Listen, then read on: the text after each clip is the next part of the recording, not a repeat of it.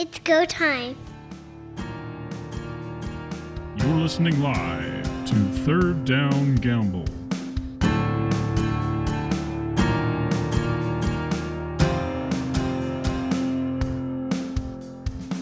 First down. Welcome everyone, Don Charbon along with Pat Mooney and Heath Graham, and we're glad to have you along for this ride as we go from a 3-game week to a regular 4-game week in the Canadian Football League. The 3-game week, of course, started Wednesday with Hamilton in Ottawa, and the Monsoons, they did come.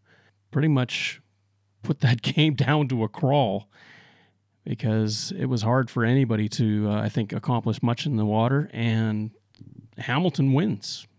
David Watford is 2-0 as a substitute quarterback in Hamilton. Strangest thing that had happened in years for the CFL, we've gone to the 2-quarterback system, and suddenly we saw a receiver quarterbacking the final drive for the Red Blacks. We talk a lot about the cold weather having its effect on the games, and sometimes we forget about the wet weather. This rain game was a tough one. There was a real difficulty for the quarterbacks, I think, to grip the ball. And you saw some fluttering passes, you saw some sailing over receivers' heads, and you saw some drops by the receivers because they just couldn't hang on to it. And it was a pretty tough game and really, really difficult to get any kind of momentum going for either offense. Dom Davis got the start for the Red Blacks. Despite the weather, it seemed like he was going to be hanging tough until a big interception to Jamari Roll that went back 87 yards for the Tiger Cats.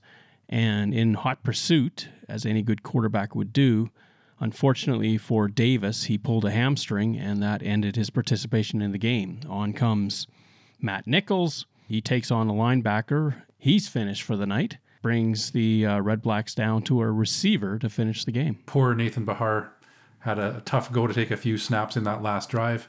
He did go 1 for 1 on pass attempts, so he's a successful CFL quarterback now in that regard in completing a pass. He had a nice little carry there as well, so he came into a very tough situation. Again, it was fortunate that it was just kind of in the last minute, and he kind of kept things together for Ottawa to run out the clock in that one. When you see something like this happen, it goes back to the question of why the CFL has moved back to only 2 quarterbacks on the roster. Yes, you can dress a third, but certainly not in the quarterback. They're taking a different position. And I think if we're looking at developing quarterbacks, which we know in the future we're going to have to see a lot of teams develop quarterbacks due to the age of the current crop of quarterbacks that are out there, it would be great to have the opportunity to carry 3. The CFL followed the footsteps of the NFL on this issue. The NFL decided that they only wanted to carry 2 quarterbacks into a game, and the NFL kind of worked around it, and the CFL also has a workaround where if that other quarterback, the third quarterback, can play another position on the field, typically on special teams, stay rostered. In this case, however, though, Ottawa didn't have that, and so Nate Bahar becomes the emergency quarterback in that situation. David Watford, 2-0 as a starter with the Tiger Cats, 15-25 for 115 yards. Now, granted, the rain impacted that. He did throw for a touchdown, although that was a very penalty-assisted drive. Overall, Watford only threw in his 2 games as a starter for 264 yards. That typically isn't great, but when your defense is playing as well as the Tiger Cats, you don't need a heck of a lot from your offense. Watford also ran for 54 yards, and Sean Thomas Erlington pitched in with another 41 on the ground. On the flip side, if we go through the quarterbacking situation in Ottawa, you had Dominic Davis starting the game, 6 of 14 for only 50 yards, and an interception that we mentioned Jamari Roll took back for a touchdown. Matt Nichols goes 7 of 10, 68 yards, and then Nate Bahar goes 1 of 1 for 3. Between the 3 quarterbacks in Ottawa, they threw for 121 yards. A lot of people were disappointed in the game. There was a lot of Twitter chatter about the fact that there was no third quarterback, that the game wasn't the greatest. However, given what was there in terms of how wet the field was, how much rain was pouring down, I don't know what else you could have expected from it. The game is certainly about elements, and in this case, I mean, when you're stuck in a downpour, it does impact the game, and we certainly saw that. It was not an offensive game, and this is where we saw Hamilton's defense step up once again. They're a great defense. They stepped up, and I think they really did a good job of shutting down the offense of Ottawa for most of the night. If you look at it purely statistically and take Watford's number versus the 3 Ottawa quarterbacks, they're almost identical. Watford was 15 for 25 for 115 yards. The Ottawa quarterbacks were 14 for 25 and 121 yards. So just looking at it objectively like that, can you say that David Watford had a better game than the Ottawa quarterbacks? He didn't throw a pick six, which Ottawa did. Is it more of a situation where he didn't do anything to lose the game, which allowed Hamilton's defense more so to control the game? Darren Flutie famously said on a CBC broadcast a long time ago, when a quarterback comes into the game, the team looks to him in one of two ways. You're either going to win with him or you're going to win because of him. In Watford's case, you're winning with him, but I don't think you win because of him. I think that's a very fair assessment. Is in his 2 games, yes, he's 2-0 as a starter.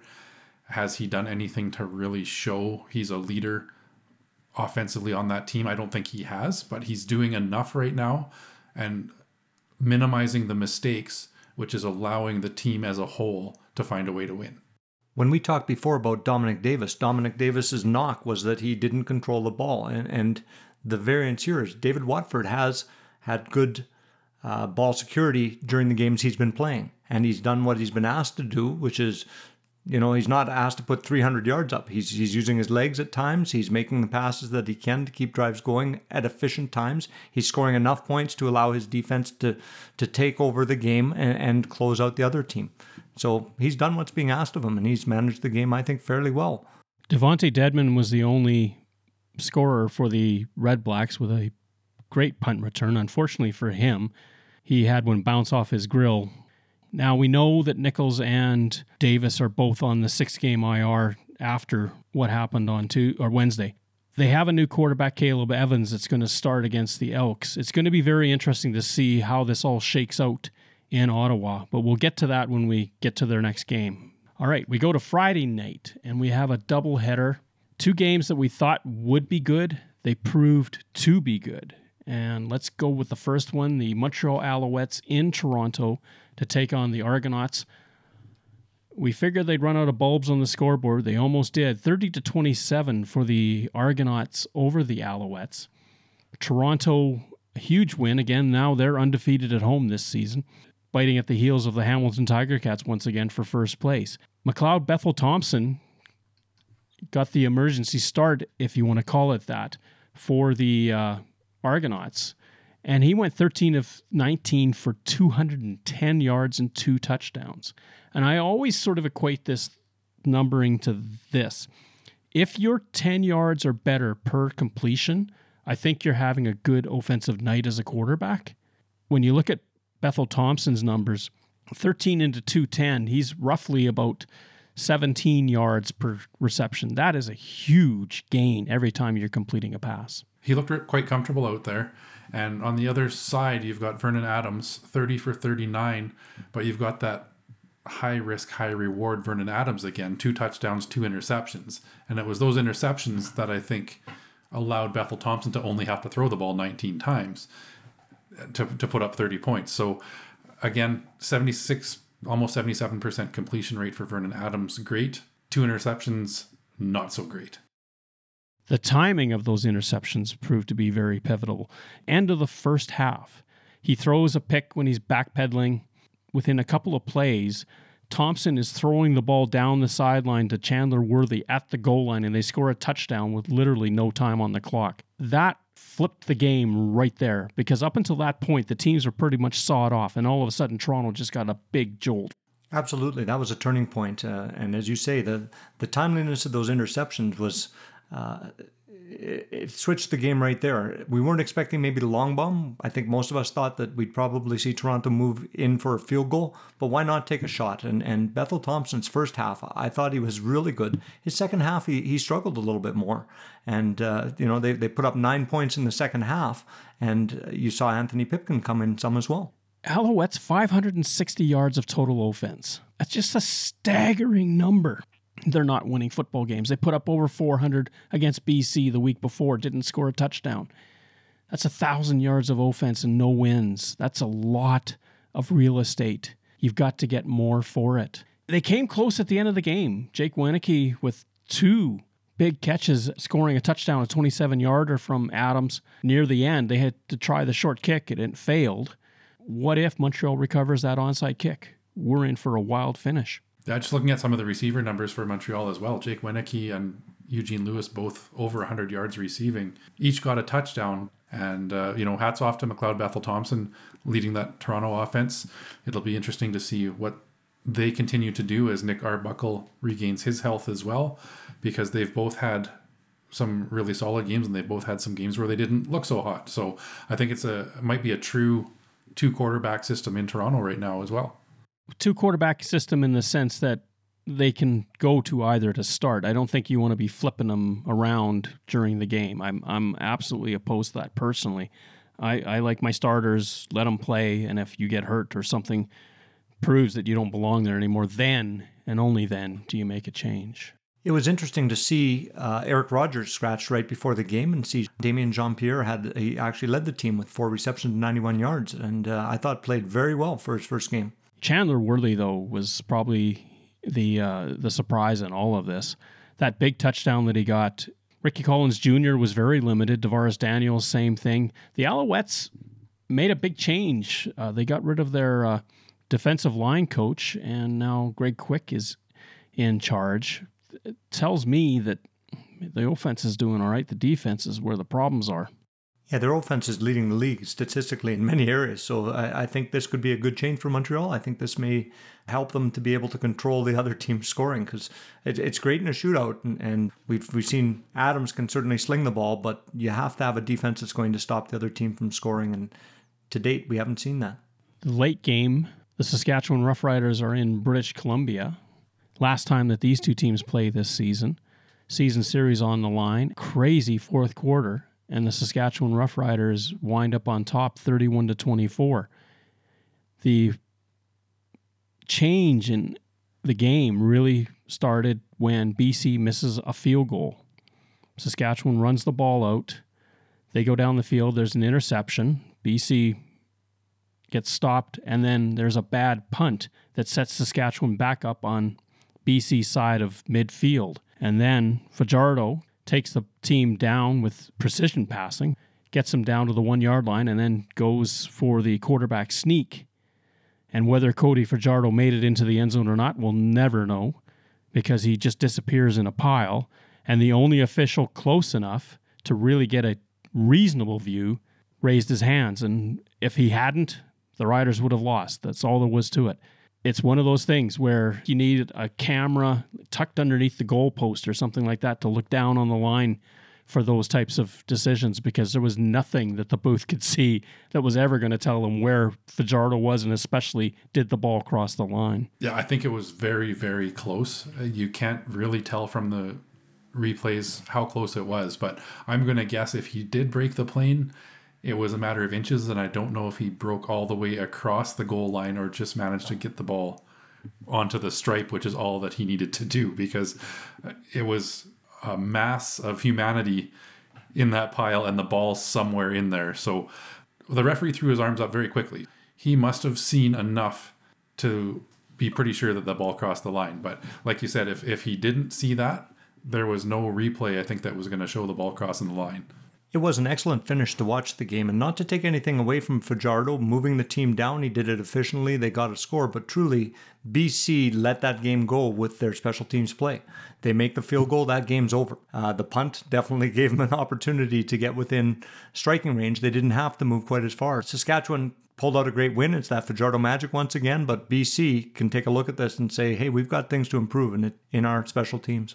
Stefan Flintoff, the kicker, or the punter, I should say, for the British Columbia Lions, when he dropped that ball and kicked it off the side of his foot, the interesting aspect of that whole play was that the Riders were not sending anyone up to block it. Had he just hung on to the ball, he probably could have run for a first down, because there was no Rough Rider near him. They'd all turned to play the return. You can tell that it was just straight up nerves. It was a very important play, and he just muffed it at the wrong time. He did. It's one of those things you've got to grow from. And you look at a player as well that had a big night and then a gaff at the end was Lucky Whitehead. 2 gaffes in the game. He had 2 touchdowns. He had great plays offensively, and then unfortunately for him, took one off the helmet and allowed Saskatchewan to close out the game. Well, on the final play of the game, I'm going to give Whitehead a huge pass because the moment he starts to get tackled, there's no point in him hanging onto the ball anymore.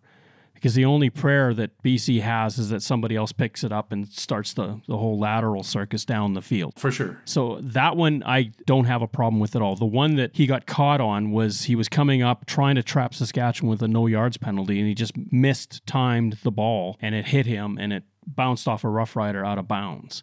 It was a wild finish, and those last 3 minutes of any CFL game that's within 2 touchdowns, you're going to see some amazing things. And it was back and forth, and either team had some chances at the end, and Saskatchewan put it together and pulled it out. It was the first time in a few games that Michael Riley was held under 300 yards, 23 of 34 for 259. Fajardo, by comparison, 24 of 31 for 279.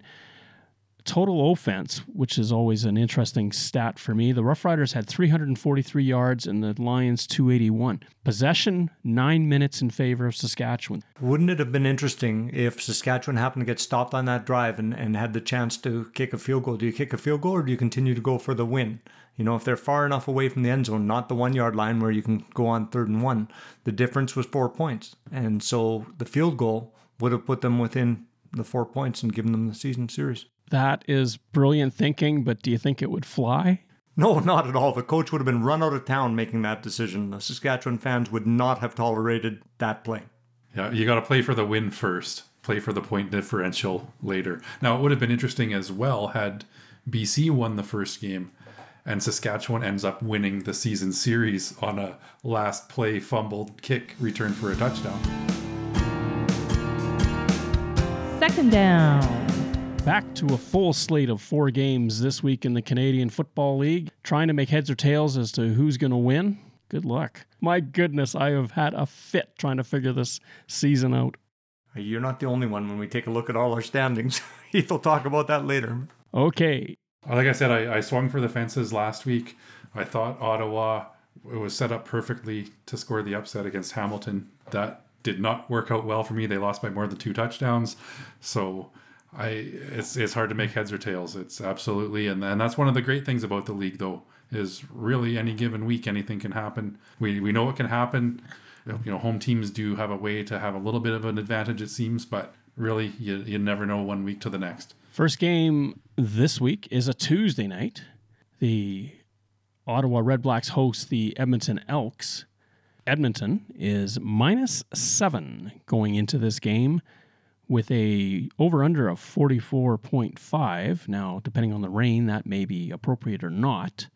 And of course, just a reminder, these odds are powered by BetRegal, and we thank them for that. Trevor Harris is back on the roster. We also know that Trevor Harris is not going to be quarterbacking the Elks in Ottawa. Taylor Cornelius will get his second start. Caleb Evans will be the starter for Ottawa. The University of Louisiana Monroe product will get his first chance. He's been with the team. He should be ready. He should know the offense. This could be an interesting game from the standpoint of taking a look at potential future quarterbacks of the CFL and having an opportunity to see 2 fairly raw quarterbacks come into the league and play this game. I think it will be interesting to watch for that, and I'm hopeful that we'll see some good things from both sides. There isn't really a lot out there that's got me thinking to take an over at 44.5 with these 2 teams right now. I see them both struggling. And you're right, it could be a breakout game for Cornelius or potentially Caleb Evans as well. We don't really know what we're going to see with either of them. So I think right now it's going to be a low-scoring affair, and I would give the edge to Edmonton. I learned my lesson with Ottawa last week, and I'm going to shy away from them again for the foreseeable future. Curious stats coming into this game. Redblacks still winless at home. In fact, the last time they won at home in Ottawa, granted we didn't have a 2020, was in June of 2019. That's a long time ago. So that would have been early in the season in 2019. Exactly. And the team they beat that night? Edmonton? Nope. Saskatchewan in a wild shootout. Edmonton undefeated on the road. Ottawa winless at home. Will anything break between these two? And what a tough hand for Ottawa to be dealt with Matt Nichols and Dominic Davis now both on the 6-game IR and 2 untested quarterbacks. It's and we've discussed at length, it's not like Nichols or Dominic Davis had really been lighting things up, but they both had several starts under their belts, and in Nichols' case, a lot of CFL starts. So to lose that experience more so than anything has been devastating for them. I have to agree with what Heath is saying in terms of this game. I do think Edmonton should be able to carry this game. I know that they're in Ottawa, but I just feel that they are a better team defensively. And if you look at the surrounding players, I think Edmonton measures up a bit better than Ottawa. So I think they should be able to cover that spread as well. The biggest thing that is working in Edmonton's favor is they've got James Wilder Jr. running very well for them. And I think for the Elks, that's going to be huge in this game. Given that this is only Cornelius' second start, they're going to depend a little bit more on Wilder this time against this defense. And I don't think Ottawa has a counter in the running game of James Wilder's caliber either. So if it is a wet game and you've got an untested quarterback coming in for Ottawa, they don't have somebody of Wilder's caliber that's going to give them the chance on the other side of the ball. It would be interesting to see if Ottawa can actually get out and get the lead. They haven't had the lead once in the last 5 games. So if they could actually get out and get a lead, would that help them to play with a little bit more confidence and enthusiasm? And maybe Evans can take them down the field for a score. It'll be interesting to see. Other than the game in Edmonton where they led partway through the fourth quarter, so let's say they've led for about 5 to 10 minutes total this season, that would be a novel place to be if you're the Red Blacks. Not impossible, not incapable of doing so, but they've got to prove that they can go out and move the ball. And we seem to see a spark when Dominic Davis was able to get them into the end zone after a few weeks without doing that. So if Evans has that ability to get them in, I wonder if that can potentially light the spark. Let's hope it does. I'm hopeful this will be a great game. Friday, the Winnipeg Blue Bombers are in British Columbia. The Lions with a spate of home games now. The Blue Bombers are -5 heading into this football game with an over-under 42.5, and that is a nod to the defenses involved in this game. Winnipeg, of course, coming off the bye. Andrew Harris was not a participant at practice for the Blue Bombers. We're recording on Monday. The game is Friday, but what if? Then how does that change the attack for Winnipeg, and how does that change the line? It could change it for sure, but I think Winnipeg has done a really good job of managing practice expectations for some of their guys. We have seen Jackson Jeffcoat and Willie Jefferson listed as questionable throughout this season as well, nursing some injuries, and they always show up on game day. We know they really were cautious at the beginning of the season with getting Andrew Harris into the games, and my best guess is it's a maintenance issue right now and just kind of give him that extra rest. They're protecting these players as much as possible from contact during the week so that they've got some energy at the end of the week. Rasheed Bailey, the receiver for the Blue Bombers, also a non-participant. It was a real test for BC last weekend against Saskatchewan. The Rough Riders did pull off the win, and that was really a battle for second place. So as it stands right now, Saskatchewan's taken control of that second place spot in the West. But if BC pulls off that upset against Winnipeg, now all of a sudden they're tied with Saskatchewan in the standings. Yes, they've lost the season series, but that would also only put them both 1 game behind Winnipeg. So if there's ever an opportunity to reel Winnipeg in and get them back within reach, this is it, and it's a must-win for BC in that sense. We could see BC put up a win here if there's anyone who can. BC has shown that their defense is very capable. A few errors in the Saskatchewan game, and particularly on special teams as we spoke to, but I think BC actually has on average more sacks per game than Winnipeg, which you would not think with that defensive line. Where Winnipeg leads more is in the turnovers, and Winnipeg's been very successful. So if BC can control the ball and have ball security, it may give them an opportunity to be in this game.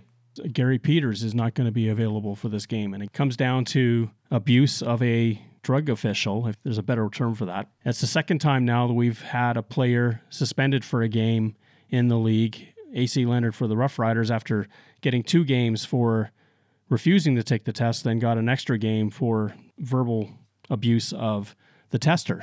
It's something that's got to be wrapped around these players' heads. This is part of life now. Don't get so wired about it. It's the way it is everywhere in pro sport. I don't know if it was the year off that got everybody in a bad mood, but between abuse of these officials and unnecessary roughness, all these kinds of penalties seem to be really high this year as well. And everybody's out there, I think, to prove something. I know on-field versus off-field are completely different things. And I'm happy to see the league cracking down on this abuse of officials and suspending players for it, because it sends a message as well. If the league is serious about drug testing, the players need to buy in and treat these people with respect when they're out there just trying to do their job. I agree 100%. There's never a place for abusing officials, but I do think we have to take a look at the players and the COVID protocols that are putting in. This is a very different season than they've traditionally had. They maybe don't have the opportunity to go out and blow off steam as they may have after games otherwise. So, I think we have to give them a bit of grace, but at the same point, there is absolutely no place for the abusive officials, and I too agree. The CFL does need to come down. Hopefully, having 2 suspensions now will serve that purpose, and we won't see this again. The confinement of this COVID universe in which we live has certainly raised the agitation level of a lot of people, whether it's coaches, officials, or players. I don't know statistically that there are more rough play penalties being called, but we certainly see a lot more extra outside of the whistle activity on the field, and especially at ends of games. We've seen that repeatedly. And it's just this agitation and frustration seemingly coalescing.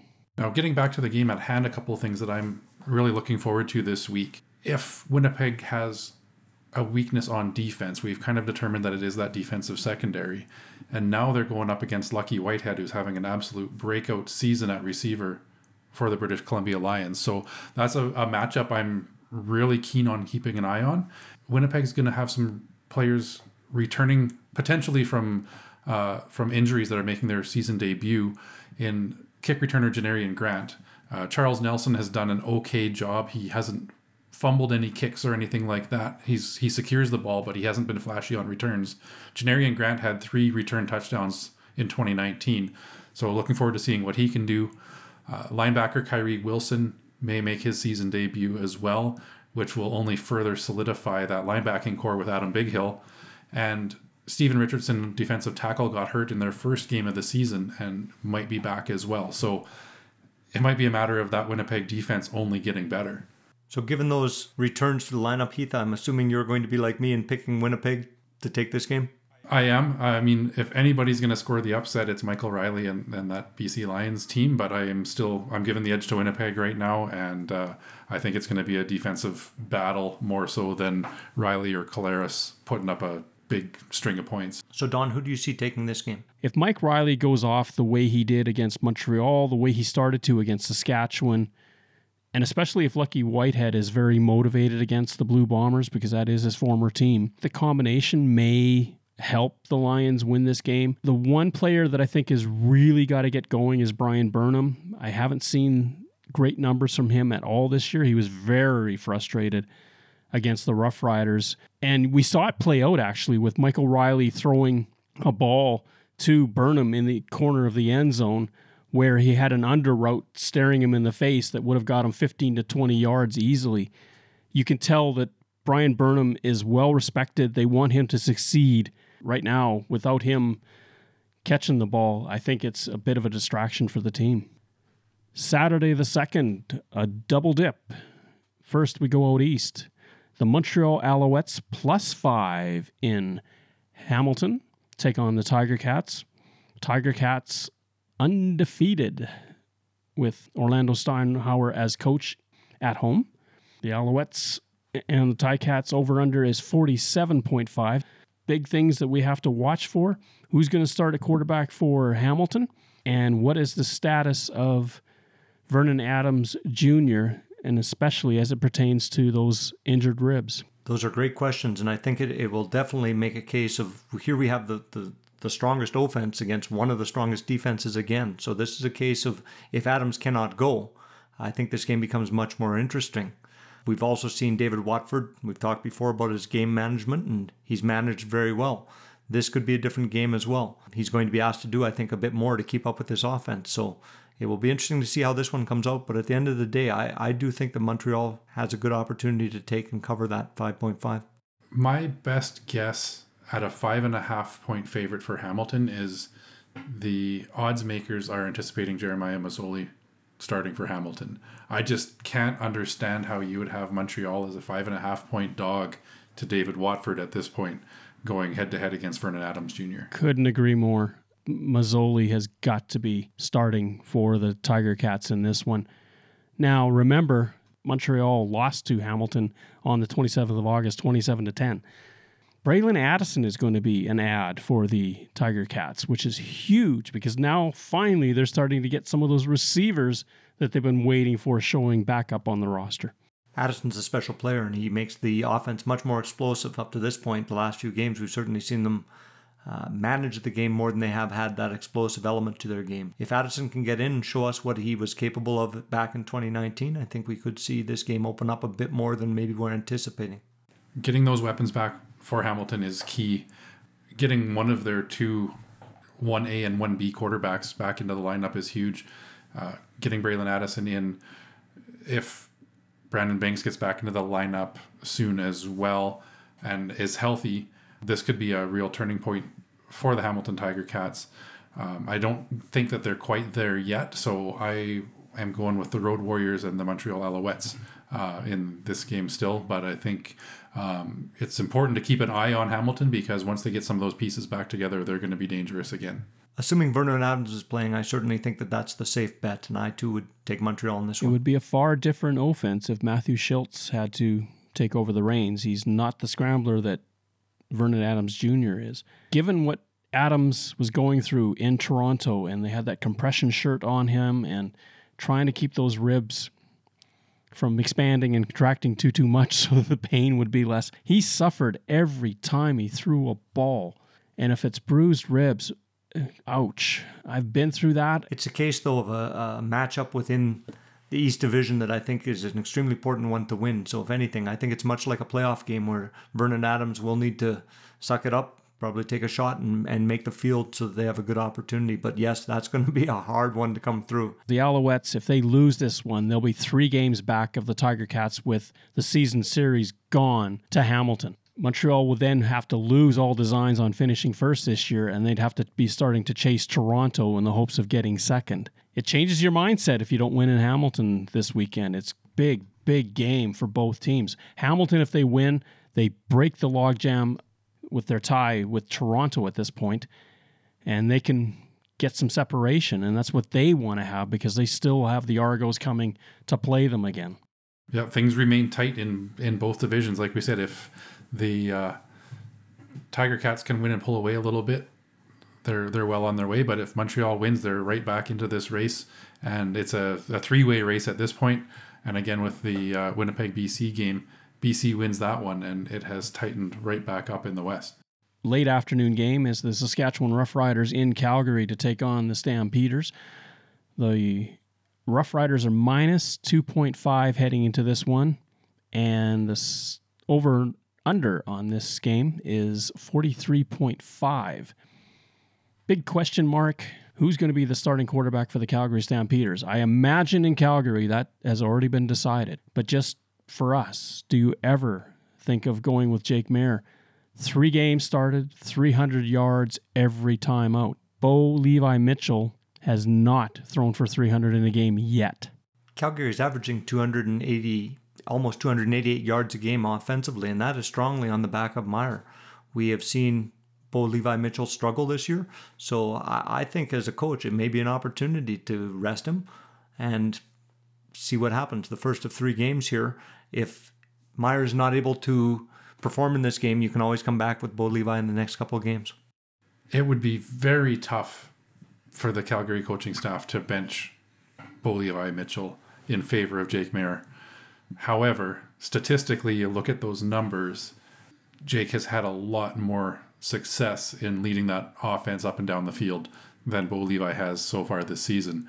Us armchair coaches can sit here and look at it objectively and say Maier should definitely get the look, but I just don't see how Coach Dickinson at this point can pull back Bo Levi in favor of Jake Maier.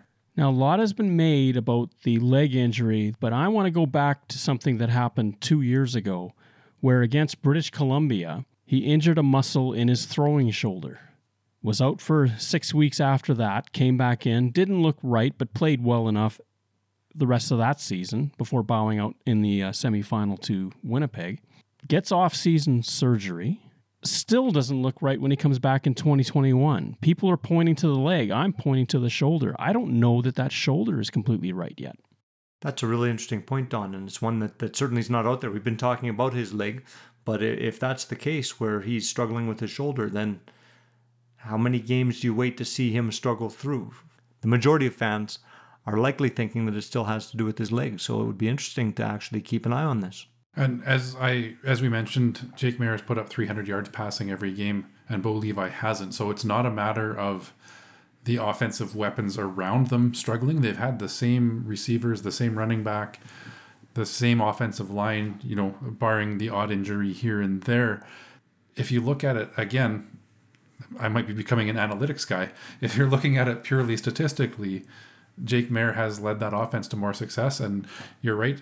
We are used to seeing Bo Levi Mitchell put up very solid passing numbers that just don't seem to be there this year.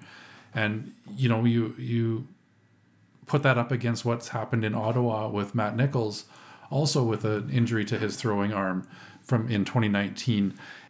For all intents and purposes, it seems like Matt Nichols does not have the arm strength anymore. Now, Bo Levi still shows the capability of throwing the ball, but maybe not as accurately as he has in the past. So there could very much be something to the ongoing shoulder and arm injuries of both those quarterbacks.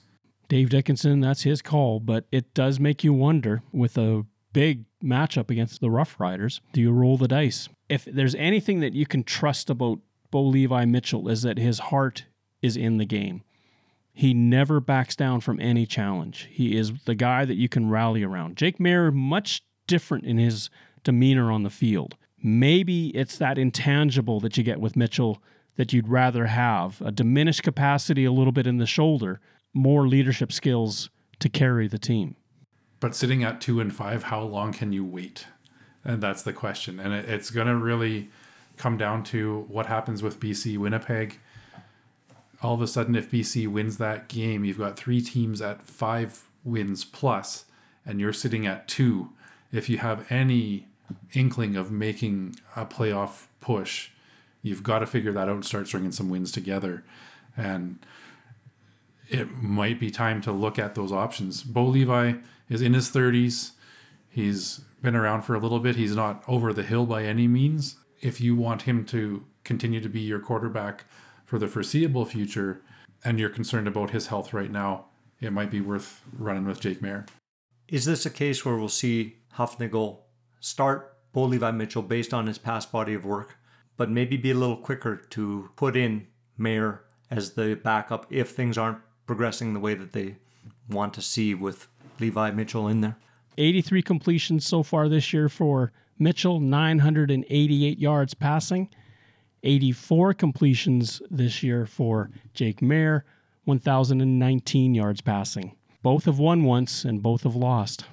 This is a huge game against the Rough Riders. The Rough Riders proved now that they can win on the road. But Calgary, as a stadium, has proved to be Death Valley more times than not for the Rough Riders going into this.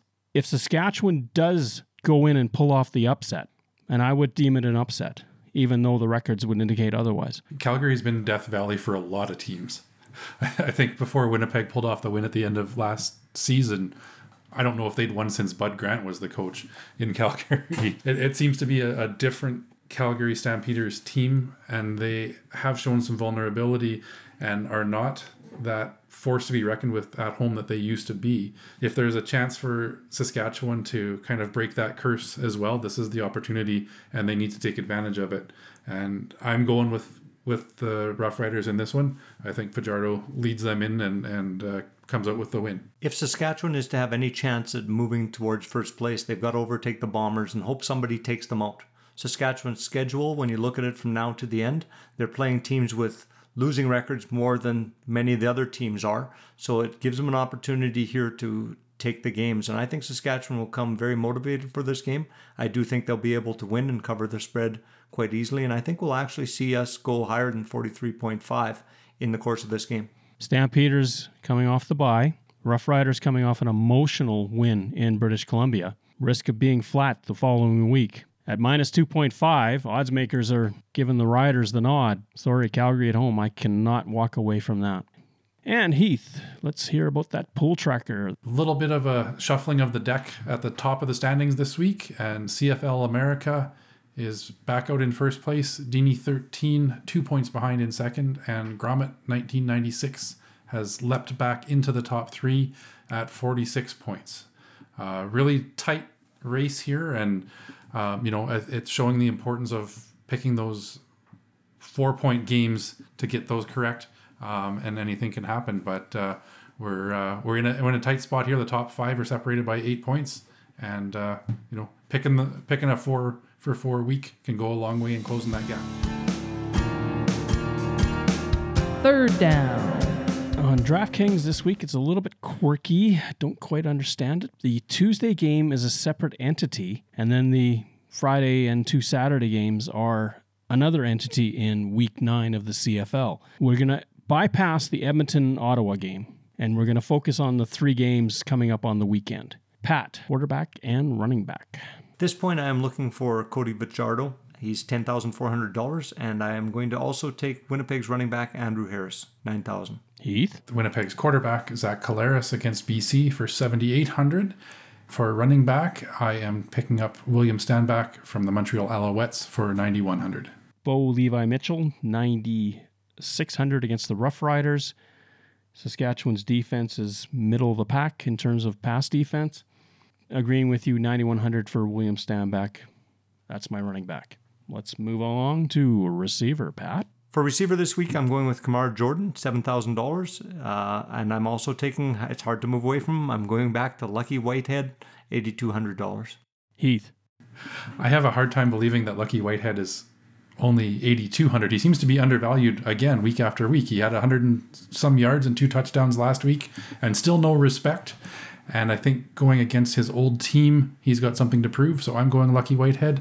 And I have also taken Kyron Moore from the Saskatchewan Roughriders for $8,300. I'm going with Lucky Whitehead at $8,200, jumped $2,100 from last week. And I'm also picking Ricardo Lewis from the Saskatchewan Roughriders. Looked like he had a breakthrough game against the British Columbia Lions. $3,000 is his price tag. Pretty cheap against the Stampeders defense. Let's go to flex, Pat. I'm going back to Winnipeg and picking up Nick Dembski for $5,600. It's my first flex. And then I needed to take someone with not as high money, so I'm back to Kean Schaefer-Baker, and I'm taking him at $3,400. Heath. I have a Winnipeg duo on my flex of Nick Dembski, $5,600, and Drew Wolodarski for $4,900. Well, I'm leaning towards Nick Dembski as well, $5,600. And I'm also looking at Jake Wenicky, $6,100 for the Alouettes. I know they're playing the top-ranked defense in the league, but Wenicky seems to always score touchdowns. Defense, Pat. Going back with the Winnipeg Blue Bombers in the BC game. They are expensive, $5,300, but I think it's a good return. Heath? $5,300, Winnipeg Blue Bombers. Hard to move away from the Blue Bombers. I'm going to take the Stampeders at home. $4,400 against the Saskatchewan Roughriders. Final thoughts on Week 8 or looking forward to Week 9? Edmonton Elks, Ottawa Red Blacks game, I just don't know what to expect. Both teams have struggled mightily. I have a hunch that this one might end up being more entertaining than we're expecting. And I'm going Road Warriors all across the board this week. I think the road teams have a chance to run the table against the home teams. Like Heath, I'm thinking the road teams are going to be the ones that could run the table. That's certainly who I picked in our picks this week. I am really looking forward to seeing, outside of the Edmonton-Ottawa game, which I, like you, Heath, I'm not sure what to expect, but the next 3 are all divisional games. I think they're crucial games, and it's going to be really fun to watch. It's going to be fun. 4 games this week, and wow, Week 10, that's going to be a lot of football.